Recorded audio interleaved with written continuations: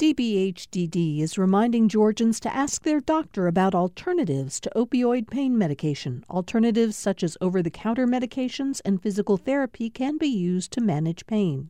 More information at opioidresponse.info.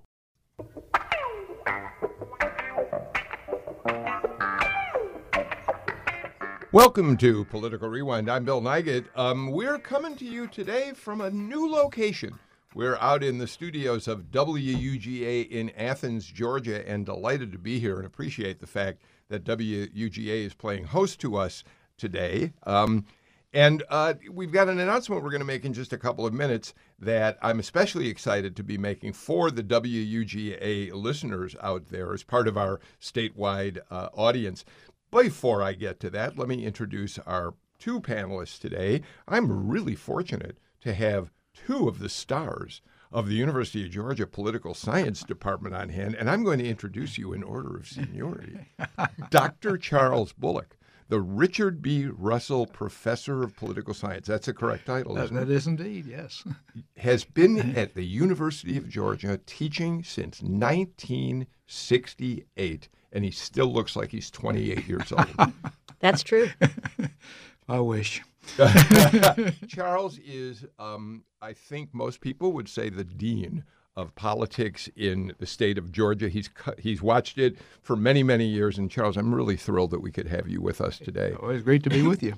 We also have one of your colleagues in the Department of Political Science here, Dr. Audrey Haynes. You hear her frequently on Political Rewind. And Audrey, I'm especially happy that you are here because your applied political science program is something we've talked about a lot on the show.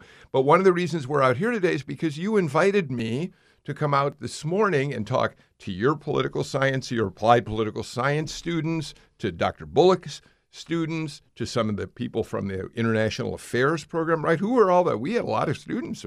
We had a lot of students there. Primarily, we joined our two classes today, but then we also had members of SPIA and Grady who have been in the Applied Politics program over the last 4 years. So a lot of them who haven't graduated came because they know to take advantage of all the great speakers we bring, including one of the best who is here with us today, Bill Nigut, or maybe I should call him Professor Bill Nigut today.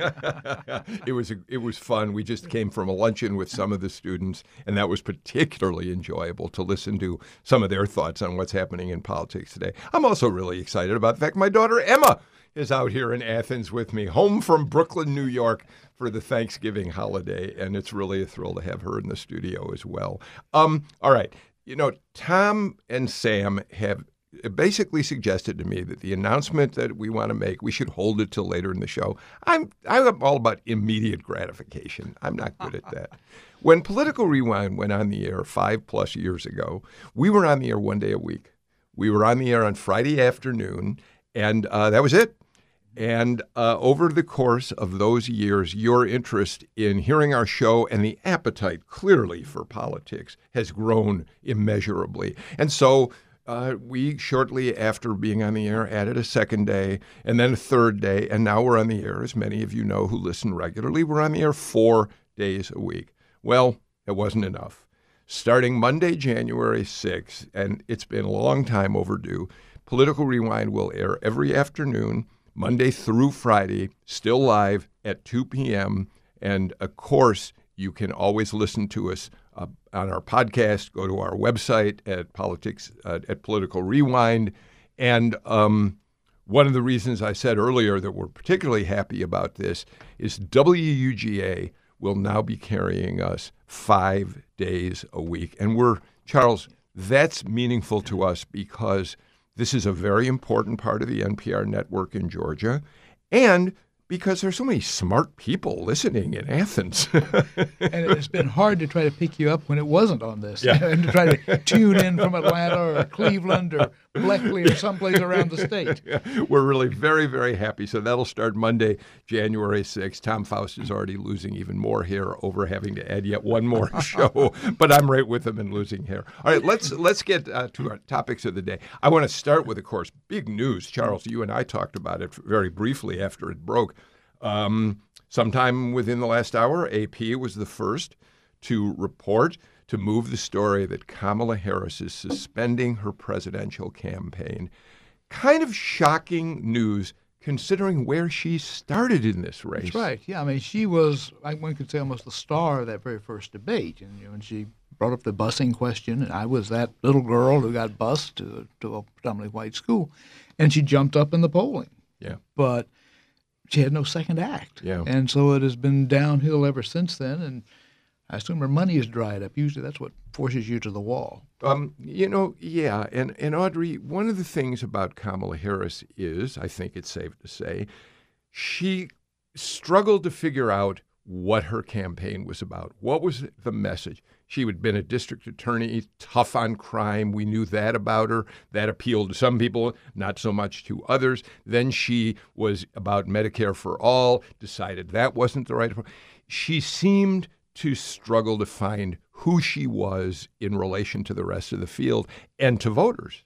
Yes, and that's a part of the presidential nomination process. When they get out there, they have to have that message that people believe is authentic and they will respond to. And it has been such a long process this go round. This is one of the longest. In fact, when I started studying presidential primaries, we had something that we actually called the invisible primary. The invisible primary doesn't exist anymore. This is when they would go out and they would do their fundraising, big fundraisers. Now it's all about they've gotten out there. They get out there early. They start raising money digitally. And very often they get ahead of the game. For example, I think, their campaign, the Harris campaign, was shocked when she started moving up, when she seemed to be so appealing. And when you say she didn't have a second act, I don't think they were anticipating how well she would do.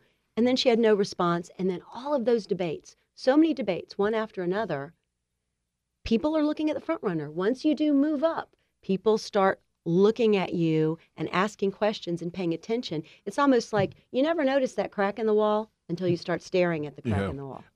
We should point out that there's a Georgia connection here. Bob Trammell, the House Minority Leader in the state legislature, was really early in endorsing her, Charles. Probably we get it, a smart move in his district to pick up African-American support, to make sure African-American voters there understood who he was. But he jumped on her campaign pretty quickly, and some other legislators just recently endorsed her. Yeah, and again, 4 years ago, we may remember that a number of Georgians got behind this Republican and that Republican. Yeah. They were getting behind people other than Donald Trump. And as they fell aside, they had to pick up their number 2 and number 3 choices. I wonder how soon we've talked about the diversity of the Democratic field. People have noticed, and how remarkable it really is that we have a number of women, we have African Americans in the race, and yet it continues to be the white men dominating the race. It's a question as to how far Cory Booker can go before he runs out of steam, if he does. I mean, maybe there's a revival there, but who knows? Yeah. And if he does, and if he drops out, then one of the things that assures is we're not going to see a replay of 2008.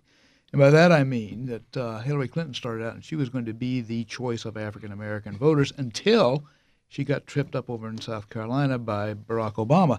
And that's been kind of a thing back of my mind, is that could happen to Biden. That one of the African-American candidates could suddenly catch hold and could take away a major part of his strength. But it isn't going to happen because of Kamala Harris, certainly now. And we made a point on the show the other day when we talked about just that, the Obama victory in South Carolina, reminding people that up until that day, John Lewis, one of the most sought-after endorsers in any presidential election year, had been a supporter of Hillary Clinton, and it was painful to watch, painful for him to do, but he had to come out and say, I realize I have to get behind Obama, which was a devastating blow to the Hillary Clinton campaign. Yeah, I remember the cartoon that Lukovich did, and it had John Lewis there, and he said, no, my sign said, "Go Bama."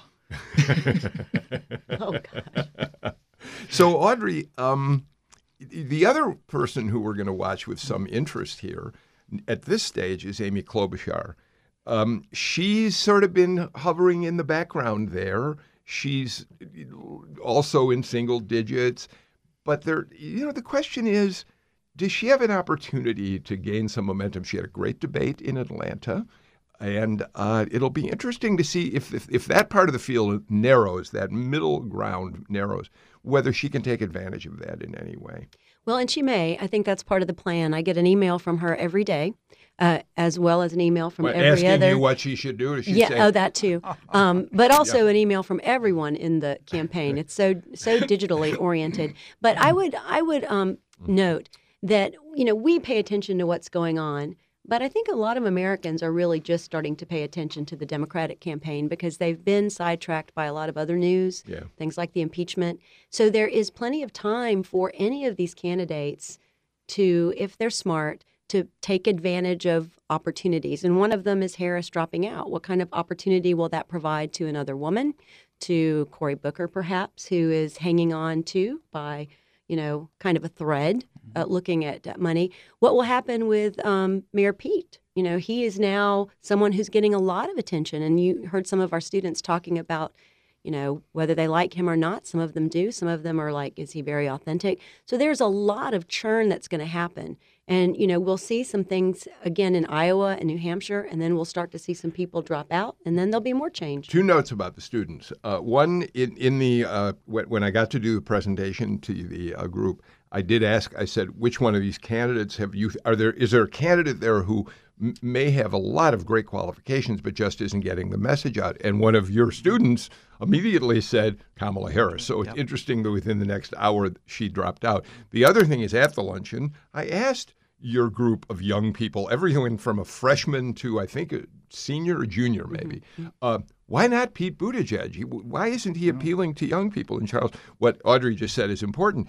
The general consensus around the table was something that I never really thought about, that there's he doesn't feel authentic to them. He feels too composed, too certain somehow of himself. Perfect. Too perfect.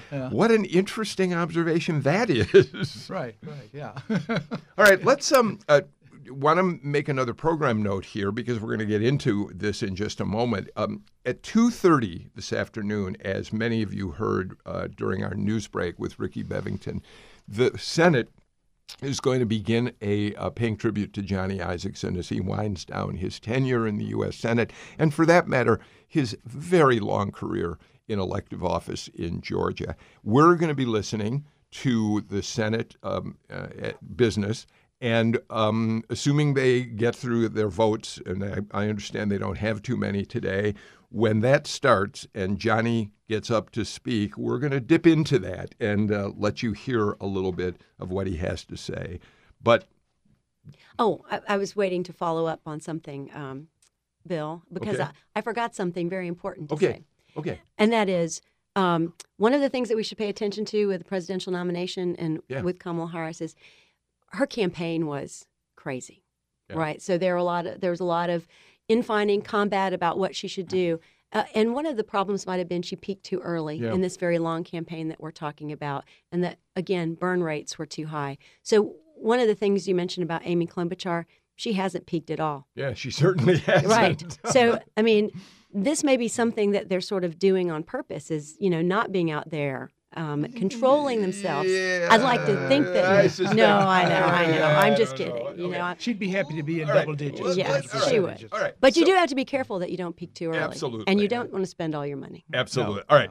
So Johnny Isakson steps down today, essentially. As I said, we'll pick up some of what he has to say when it happens. But in the meantime, Charles, we have been watching this remarkable process that Governor Kemp put into place when he decided to open the Isakson seat for applications. Did you, by the way, apply, Charles? Because God knows nobody has more experience in Georgia politics. I thought about it, no. But all right. We tell them that all the time. So we know now formally that tomorrow at 10 a.m., Kemp will announce that Kelly Loeffler, the financial executive, part owner of the WNBA, a cryptocurrency operator as well, is going to be his choice to replace Isakson starting at the first of the year when the Senate goes back into session in January. And she will run for that seat during the special election in 2020, that election taking place on the same day as the regular presidential election in November. Right? Got those details right?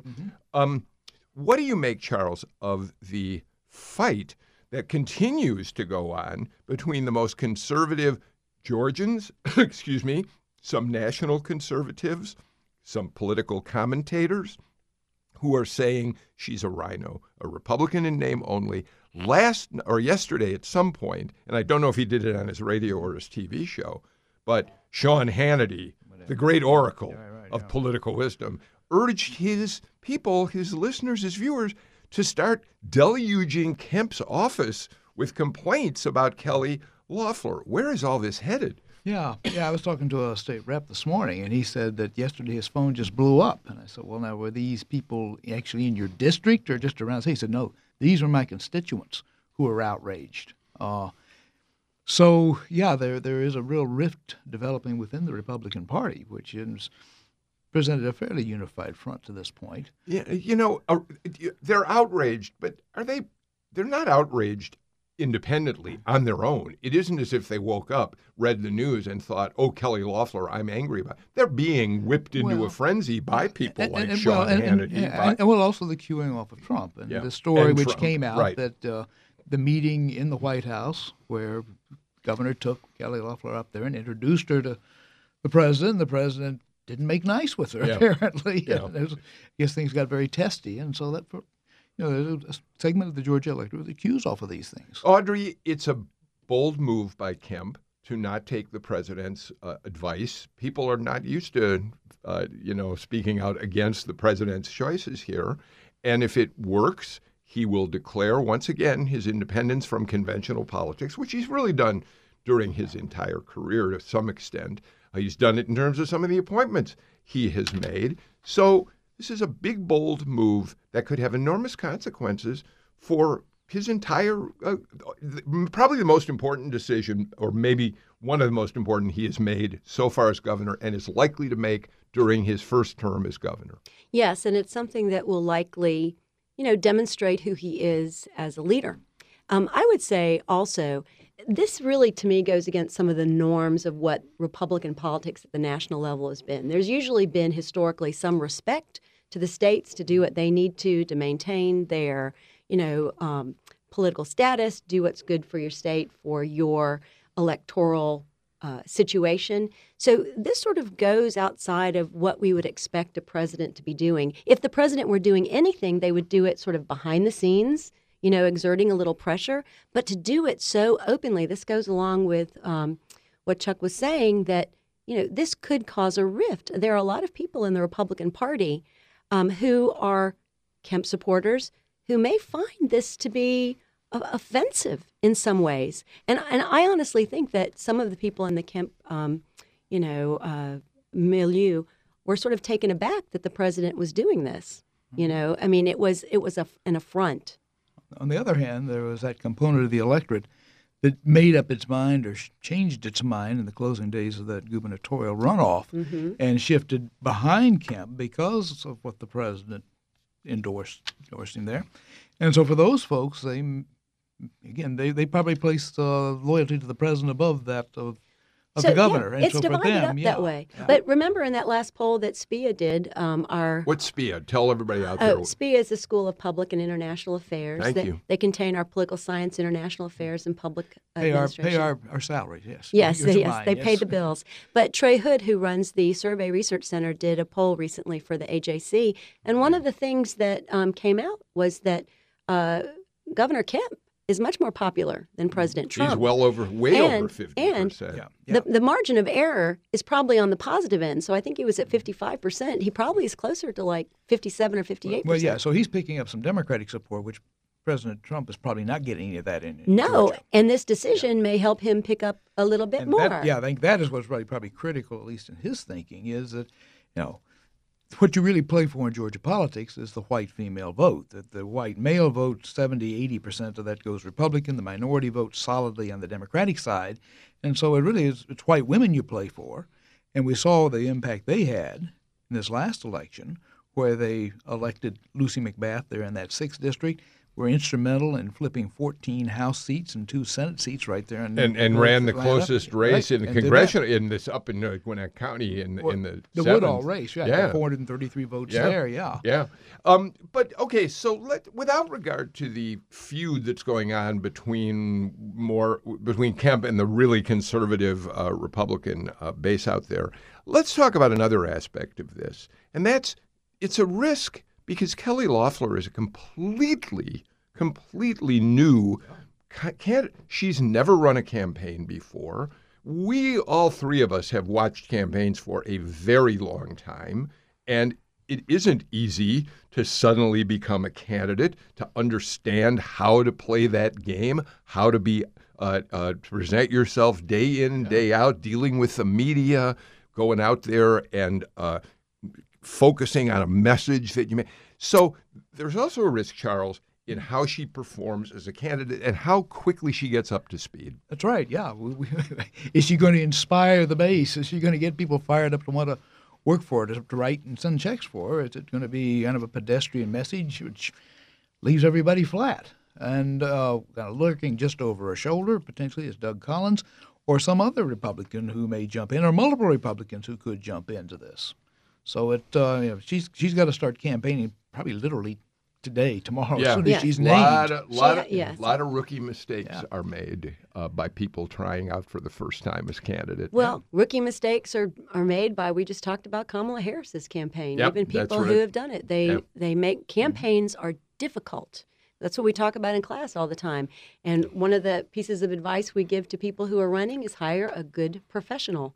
Because and not only that, listen to that person. Listen to that professional. Again, if you're the CEO, you may not be used to listening to people either. Yes, but she has a little time. Yeah, well, she does. If everything goes well, she has some time, and she'll have some guidance. Yeah, and she may turn to the people who managed the Kemp campaign, which clearly worked out well. Mm-hmm. All right, well, it's going to be fun to watch. It's going to be fun to watch her as she gets the campaign underway. She's got Charles talked about her writing checks. I'm sure she'll go out and ask for some money out there, but she's going to self-fund in many ways. We think she's going to pour. The AJC thinks she's going to put maybe $10 million of her own money into what'll be a $20+ million race. Well. And let me tell you, Trump is putting in some money in Georgia, too, because a friend of mine was just offered a job that is set up by the Trump Victory Fund working with the Georgia GOP. So they're looking at Georgia, and they see Georgia as a place they're going to spend some money, just like Hillary Clinton did in 2016 for the first time, spent a lot of money in the state. So. All right. So if Kelly Loeffler immediately starts sinking money into commercials to introduce herself, it'll be fascinating to watch. And you would imagine that may be the first thing we see. I can't imagine. I've already made some requests to have her do Political Rewind because we've had every Senate candidate who's announced has always had a slot to come in and do the first 20 minutes or so of Political Rewind. We want to give everybody that chance. I've already been talking to people about that. And so far what I'm kind of being told is the suggestion is, well, for a while, she's probably not going to do a whole lot out there. She sounds disciplined already. So maybe she's already got it. All right, let's do this. We got a lot more to talk about on today's show, but why don't we get to our first break of the show? So we'll do that now, and we'll be back in just a minute. What's the best way to give back to your community? That's a trick question because there are lots of ways. Hi, I'm Shankar Vedantam. Giving back is all about doing a good deed for those in need. It's Giving Tuesday, a day to donate your time or your money to nonprofits that strengthen and inform your community, like this public radio station. Give back today so we can all listen tomorrow. Call 800-222-4788 or give online at gpb.org. Georgia Senator Johnny Isakson is retiring in just a few weeks. He'll close out a 45-year career in public service. Today, Isakson gives his farewell address to the U.S. Senate. I'm Ricky Bevington. We'll bring you highlights from Isakson's address and tributes from other senators later today on All Things Considered from 4 to 6, right here on GPB, streaming live on the GPB apps and online at gpbnews.org. Welcome back to Political Rewind. We are again live from WUGA in Athens. We're thrilled to be here for the live show today. And we're looking at a feed from the United States Senate. Johnny Isakson has gotten up. He is now starting to give his farewell speech. We're going to dip in and listen to a little of it as he gets set to do it. He's Tom Faust is listening to the conversation going on. Isakson is. We're watching a feed from the Senate. He is talking now, but apparently he hasn't yet gotten into the heart of his speech.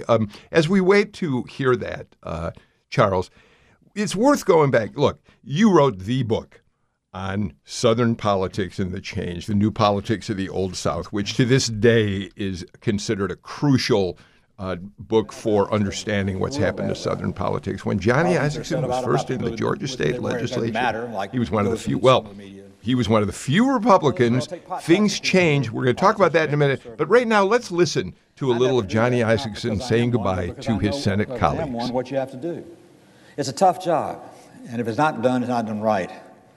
It doesn't get done the way it should for the people there. So I'm making sure that when I leave, and the last thing I do is to leave the people of Georgia in good hands, given the senior senator from Georgia retiring. Unfortunately, today at lunch, the members gave me a luncheon and stole all my material. Let's let this paper fool you. I throw it all away coming in here. They've stolen all my good jokes. Took over all the things I was going to say, so I'm going to make this very brief. But in the end, very brief is good. My dad told me one time, he said, son, your words have more power about how few you use than how many you use. I've always remembered that, and I make speeches that are really important. I make short speeches. I get to the point, I get out. And I'm going to give you some reasons that works. But I decided when I knew I was going to be outshined by the other members of the Senate at this luncheon today that I would do the best I could to honor Mitch McConnell, who's the greatest leader I've ever worked for in my 45 years in public life. People like the Vice President of the United States, who I'm so proud is in the chair, and I can tell my grandkids, who are all here, by the way, I hope you remember that time you were there with Mike Pence, the Vice President of the United States. You'd be president by then, Mr. Vice President, to hear a speech I made. But to everybody that's here, thank you for being here. I'm not going to call out names because I'd miss somebody. Except Tester. You can't miss Tester. But everybody else I'd miss, and I don't want to miss anybody because every one of you are important to me. The people that help us in the lunchroom, the people that help us in the stores, the people that help us get in and out of the cars, help us on bad days, snowy days, icy days, everything else. Just everybody that helps us so much. It takes a lot of people to run a Senate, and only one person to mess it up. I want to talk about one subject today and one subject alone, and it's going to be short. But there's something missing in this place. I'm given credit sometimes for being a bipartisan person. In fact, sometimes newspaper people write that I'm known for being bipartisan or being a softie. Some of them say worse than that, but I'm not going to do that.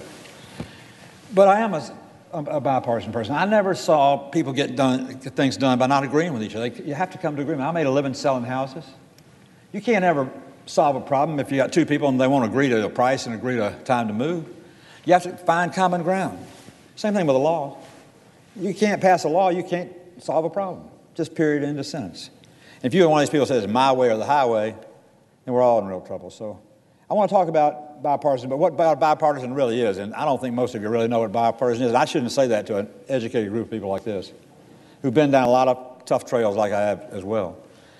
But bipartisan doesn't mean that a Democrat and a Republican talk to each other every once in a while. It means this, that it means that two people come together, probably have differences, probably have a lot of differences, but they find a way to get to the end of the trail where there's a possibility of a solution. And then they do the things you have to do to get that position. America's today is built on people who found a way to get to that end of the solution. No question about it. I hate to ask this question the way I did, but I came in the back door. Is John Lewis here yet? No. Where's John? John, you're getting shorter. John Lewis is one of the finest people I've ever known and a great friend of mine. I was invited to speak to the Senate a couple of days ago, and I recognized John, who was there, and he introduced me and said some things that meant more to me than anything anybody's ever said to me. And so I said, I want you to come to my last speech, because I want to say a few things about you. Because in essence, really, John, to a much greater extent than me, but and I together represent what things can change, how things can really change. If people want them to change, they're willing to do the things that let them change. I tell you, John was born in the 1940s. I was born in the 1940s. John was born and lived in Alabama. I lived in Georgia for a while. John came, got his good senses together, and he came to, he heard Shelby was there, so he came to Alabama. But He's a good guy. John came there, and John lived in a shotgun house. That's where there's a hole in the back and a hole in the front, and if you shoot through it, you don't hit anything. But John was a great civil rights leader in his youth. He was the president of SNCC, Student Nonviolent Coordinating Committee. And John walked the streets of Atlanta, Georgia, where I lived, and I was part of the people that Earl Warren, who had all those signs around Georgia, I thought he was running for office. He said, impeach Earl Warren. I never got that figured out until I got a little older. But anyway, Earl Warren had been part of the Brown versus Board of Education decision. The schools, separate but equal, had been thrown out. The schools were going to be integrated. The courts decided the only way to prove that you were doing it done was with numbers. So they figured how much of a percentage of how many black people would constitute a good number to say you were desegregated, and vice versa. Solving the problem with statistics. I was on some of those first buses that rode to Atlanta, Georgia, taking black students to white schools. And I had some good friends who were black. That's another thing Southerners are blamed for. We always say, well, we had some really good friends who were black. I have some really good friends who are black. I still got them. One of them's John Lewis. But John Lewis is one of my real heroes in life because I watched what he went through to help us see the light in the South, in my part of the South, Georgia. And he was a hero, and he was a hero to me. And when I got to Congress, one of the most proudest things I'm proud of, John introduced me to be sworn in. Vice President, the Speaker of the House swore me in, and I was down on the podium. Let me tell you what happened that morning. The clerk said, we'll now have Mr. Isakson from Georgia, who won a special election yesterday in Atlanta, Georgia, and has been declared the winner by the Secretary of State. We'd like to ask Mr. Lewis to escort him to the front. We'll give him 1 minute to make his acceptance speech, and we'll go back to business. I said, 1 minute? God, I haven't practicing all these years, and I'm going to get 1 minute? I can't do anything in 1 minute. But I wasn't going to argue with the guy my first day at work. So I went to the back of the room with John, and John walked down the aisle on the House side. I was not paying a lot of attention. I see the best thing to do is follow John. So I followed John. And when John got through introducing me, I followed him to the well, and I said, thank you, everybody, and named 3 or 4 people that helped me get there, and then said, well, I'm going to work, and I'm honored to be here. What they didn't tell me was that if you're in the House, at that particular day, the mic for the people who are Republicans was on the left. The Republicans spoke from the right.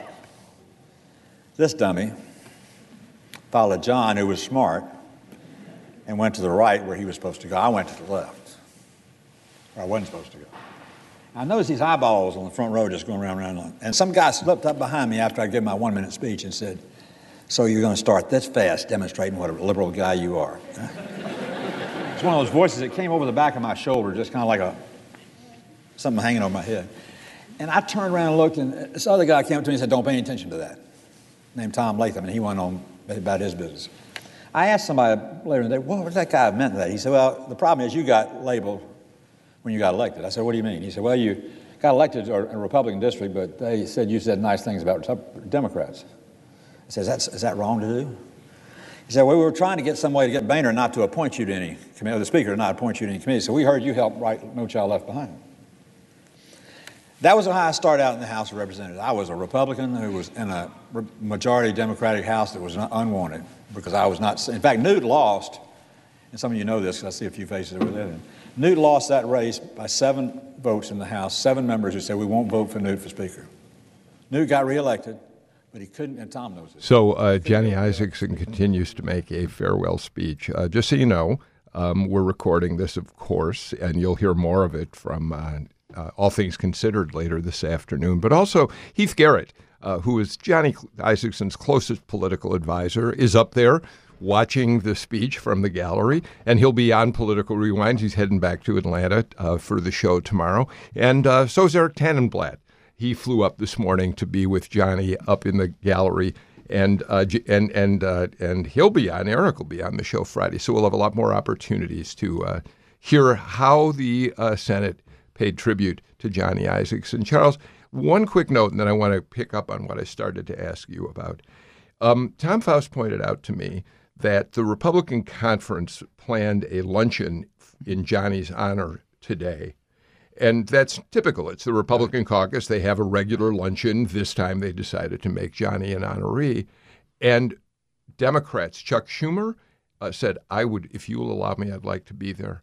And by the end of it, all 100 members of the United States Senate, Democrat and Republican alike, came to that luncheon for Johnny. And now 40 members of the Senate have signed up to pay tribute to him after Johnny finishes his remarks. What a career. Well, really remarkable given the tenor of politics in D.C. to be able to get even a few of the members of the opposite party, much less the entire Democratic Party, to come and join in this celebration of Johnny's career. You know, Audrey, let's not mistake two things. There are certainly going to be a lot of people who don't agree with all the things that Johnny Isakson stood for. He was, after all, a Republican, and a pretty conservative Republican. He did find ways to work across the aisle on issues that he could find commonality with Democrats on. So, in a way, what we're talking about here today is not whether you agree with the Johnny Isakson on the issues. We're talking about a man whose entire career was one of dignity, respect, of treating all people the way he would want to be treated himself. This is about Johnny Isakson, the person. I've known him for 35 years. I've been in reporting about some of the things that he stood for. I've done what you do, criticized some of the stands he took on issues. But he always was kind and respectful in dealing with reporters like me. So I see it from that perspective. But clearly, all of us who have been touched by him get that part of him, regardless of whether we agree with all of his politics. Well, and I would add, too, that I know Senator Isakson indirectly, primarily through two components. One of them are his staff, who I interact with on a fairly frequent basis because they come and talk to us in applied politics, and many of them are students who have come out of our program and our school. The other are what they've done for the state and the University of Georgia, too, because Senator Chambliss and Senator Isakson have spent so much time working with young people and bringing them into their office and training them and helping them.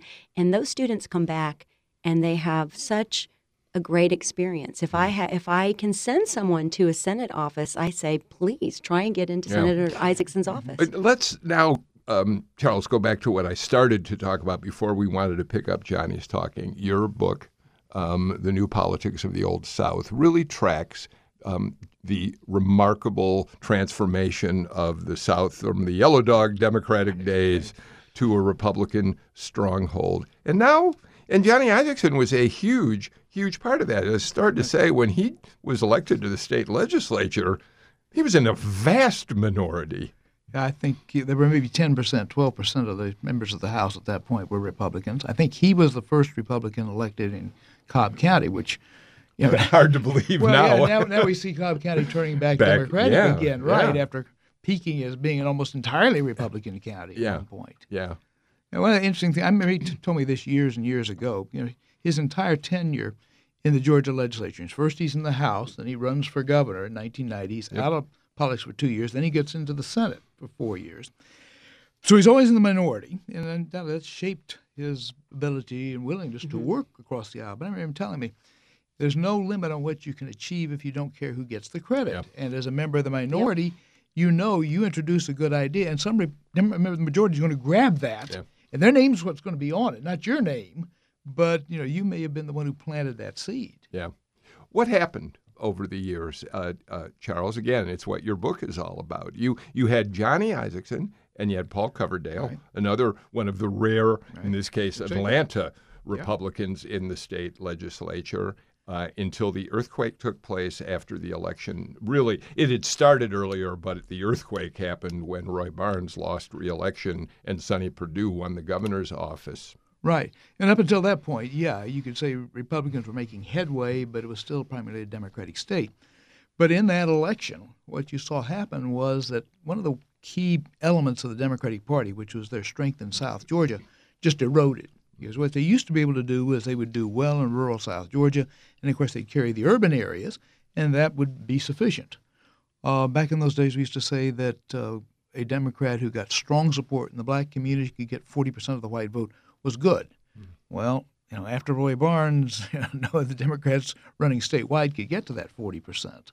And so I think a lot of Democrats thought that 2002 election was an exception. They were simply voting against Roy Barnes, and that Democrats in South Georgia would come back.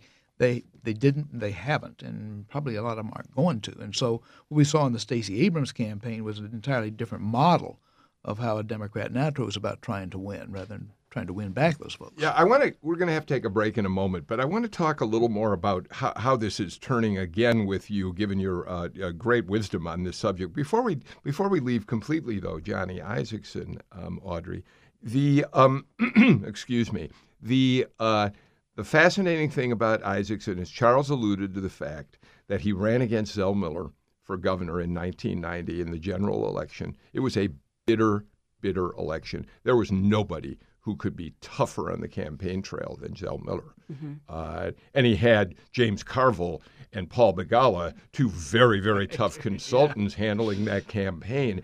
And the reality of it is that Isakson remained a gentleman in a way that may have worked. I mean, I think a Democrat was going to win that election, probably. But he was no match for the street fighter Zell Miller, given the gentlemanly approach that Johnny Isakson took to politics in those days. And so it's especially fascinating that, given the chance, Zell Miller gave Johnny Isakson a big step up in politics. Right. Eventually. When he taps him to head the state school board. And exactly. Again, this was, 5 years or maybe less than that after they hit these running against each other. Him. Right. Yeah. So maybe that's a lesson that we can take away. It's certainly one that we talk about in applied politics, that here we have Senator Isakson signaling to everyone that there's a way to have a very valuable, productive, and respected career in Washington and your home state without doing the things that we criticize some politicians for doing. Let's do this. Let's get our final break of the show out of the way. We'll come back with more on Political Rewind today. So let's do the break, and we'll be back in 1 minute. You know, it's something special when people across the globe come together to do one thing: give. I'm Elsa Chang, and Giving Tuesday isn't just another day on the calendar. It's a movement where you do something extra special for your community. Take that step. Get your give on today and support public radio. Make an online contribution at gpb.org or 800-222-4788. On the next Fresh Air, B.J. Miller, a hospice and palliative care doctor who started doing this work because he came close to death when he was in college and jumped on top of a parked commuter train and got electrocuted. He lost both legs below his knees and one arm below his elbow. He's the co-author of the new book, A Beginner's Guide to the End. Join us. Fresh Air is this afternoon at 3 right here on GPB.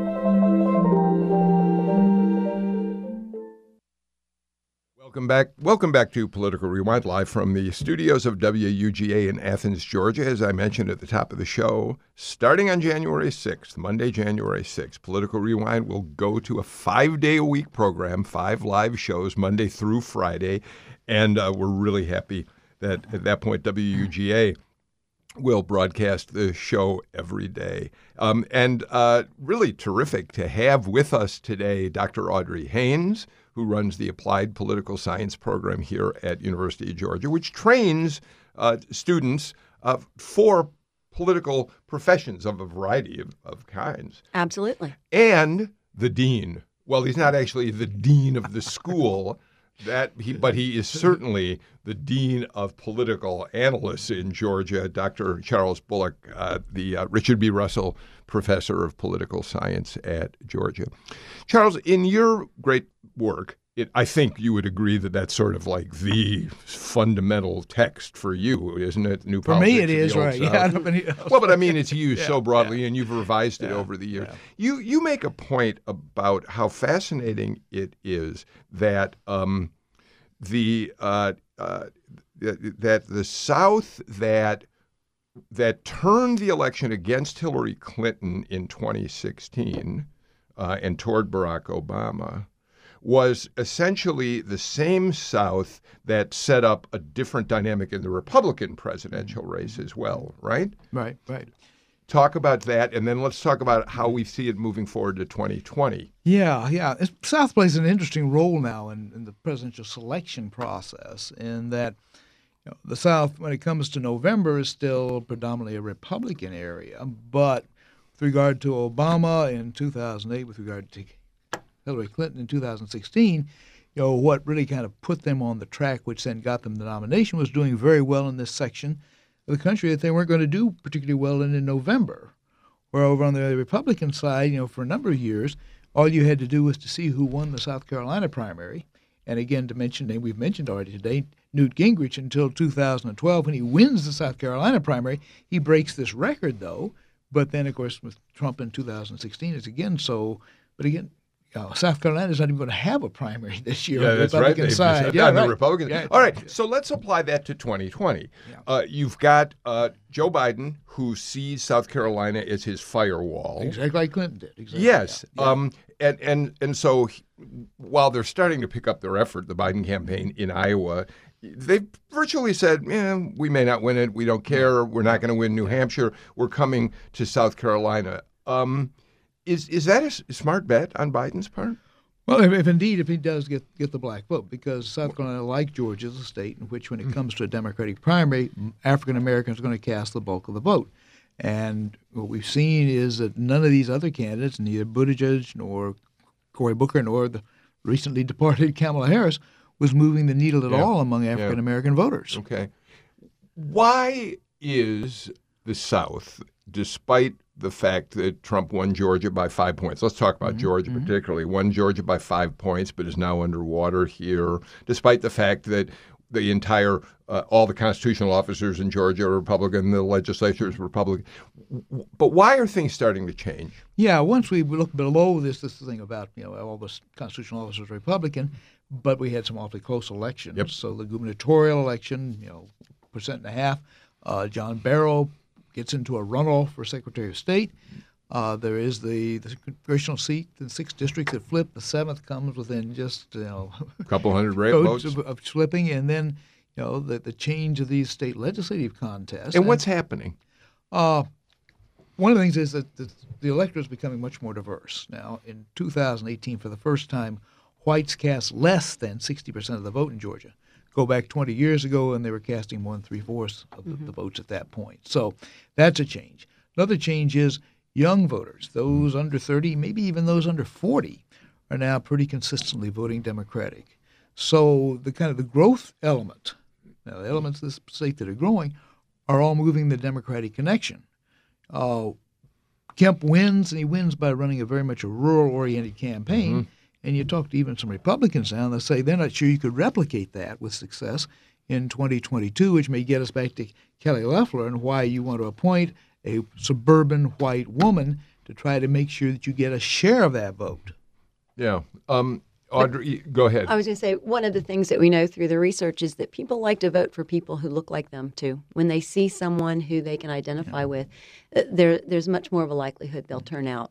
And the Republican Party, and I think the governor and others in the party know this and say this, their party looks a particular way, very white, very male, and it's very hard to bring in other voters who are much more diverse. Also, one thing I learned from Chuck, too, is, what Zell Miller did with the Hope Scholarship. That has created a younger, more educated, stay in the state, and a lot of talent here that also may have an implication. We may not see that in some of our surrounding southern states, but we see it going on here. Yeah, just a little thing here. Appointing Kelly Loeffler to the Senate will mean there'll be half as many female Republican U.S. senators as there are female Georgia state senators. Yeah, that's really an interesting point. Yeah, not a lot of. Okay, but all right, but Dr. Andrew Gillespie, who is a frequent panelist on the show, and you both know her well. She points out every time we have this conversation that about a woman on the Republican ticket, whoever it may be. This was before the appointment of Loeffler was going to take place. Women don't vote just to vote for women. They vote around issues. You can't put a woman on the ticket and expect you're suddenly going to. Yeah. That's true, too. Yeah, but all other things being equal, if you don't have some other reason, then, you vote for someone with whom you share a characteristic. And that's why, those little short things that candidates put out, maybe on a little card, go through and list where they went to school and where they go to church and, all these other things, figuring, if nothing else, if you connect with them on one of those points, you'll vote for them. Now, clearly, if you disagree with them on policies, you won't. But, partisanship is still number one right now. It still is, yeah. But you'd be surprised at how many people I've had friends who are women, and we have research on this, where they're going down a ticket. They see a woman's name, and they identify with them, and they feel more connected. So do you think that Andra may be mistaken about that? No, that a no. woman might be more likely to vote for a woman just on the basis of gender? Well, I think number one, as I said, partisanship is really going to be explain 95% of all voting, but all things being equal, too, and that's what we do with our variables. If you pick up 5%, they can make all the difference in the world, too. And we're not just talking about voting. We're talking about mobilizing, right? And what people feel about their party, and feelings matter. If you feel excluded from the Republican Party because you don't see people in it that look like you, why would you ever give it a second look? All right, let me ask you one last question because we're really running out of time rapidly. We've only had one Democrat declare for the second, what we've been calling race number 2, the Johnny Isakson seat. And we haven't seen anybody else. We've heard people talking about they want to get in, but so far Matt Lieberman, who's another completely untested candidate whose dad, of course, is Joe Lieberman, has jumped into the race. Should we expect that now that we've got a choice in the Republican Party, that this is the time Democrats say, okay, I am willing to take her on, I'm not willing to take her on? Exactly right. Yeah, I think we're going to see probably at least one serious Democrat. I think Democrats would hope they could just have one serious they could rally around, kind of like the John Ossoff experience in the 6th District in the special election. But we may also see multiple Democrats. Now, again, nobody with a statewide constituency, but if you get someone who has been elected to the state legislature, they would have that background, or maybe someone from the past, like a Mike Thurmond, who did run 3 statewide contests successfully. Ran for Senate in 2010 and lost that race. The timing may be good for a candidate like that. Might be, yeah. All right. That's good to get your final words on that subject. We'll look forward to seeing what happens with the Democratic side. And 10 o'clock tomorrow morning, Governor Kemp will stand up and announce that choice for the United States Senate. I keep calling her Kelly Loeffler. I'm getting all these people on Twitter and everything saying Loeffler. Well, I'm not.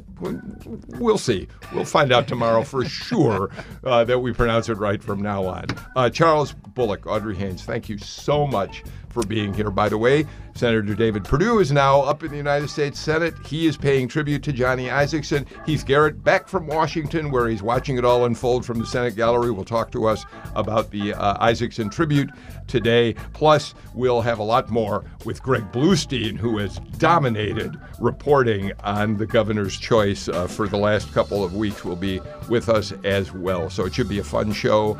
I look forward to seeing all of you then. Thank you to WUGA for hosting us today. We're excited about being on your air every day of the week, starting on Monday, January 6th. That's it for us today. I'm Bill Nigut. See you tomorrow. Go Dogs.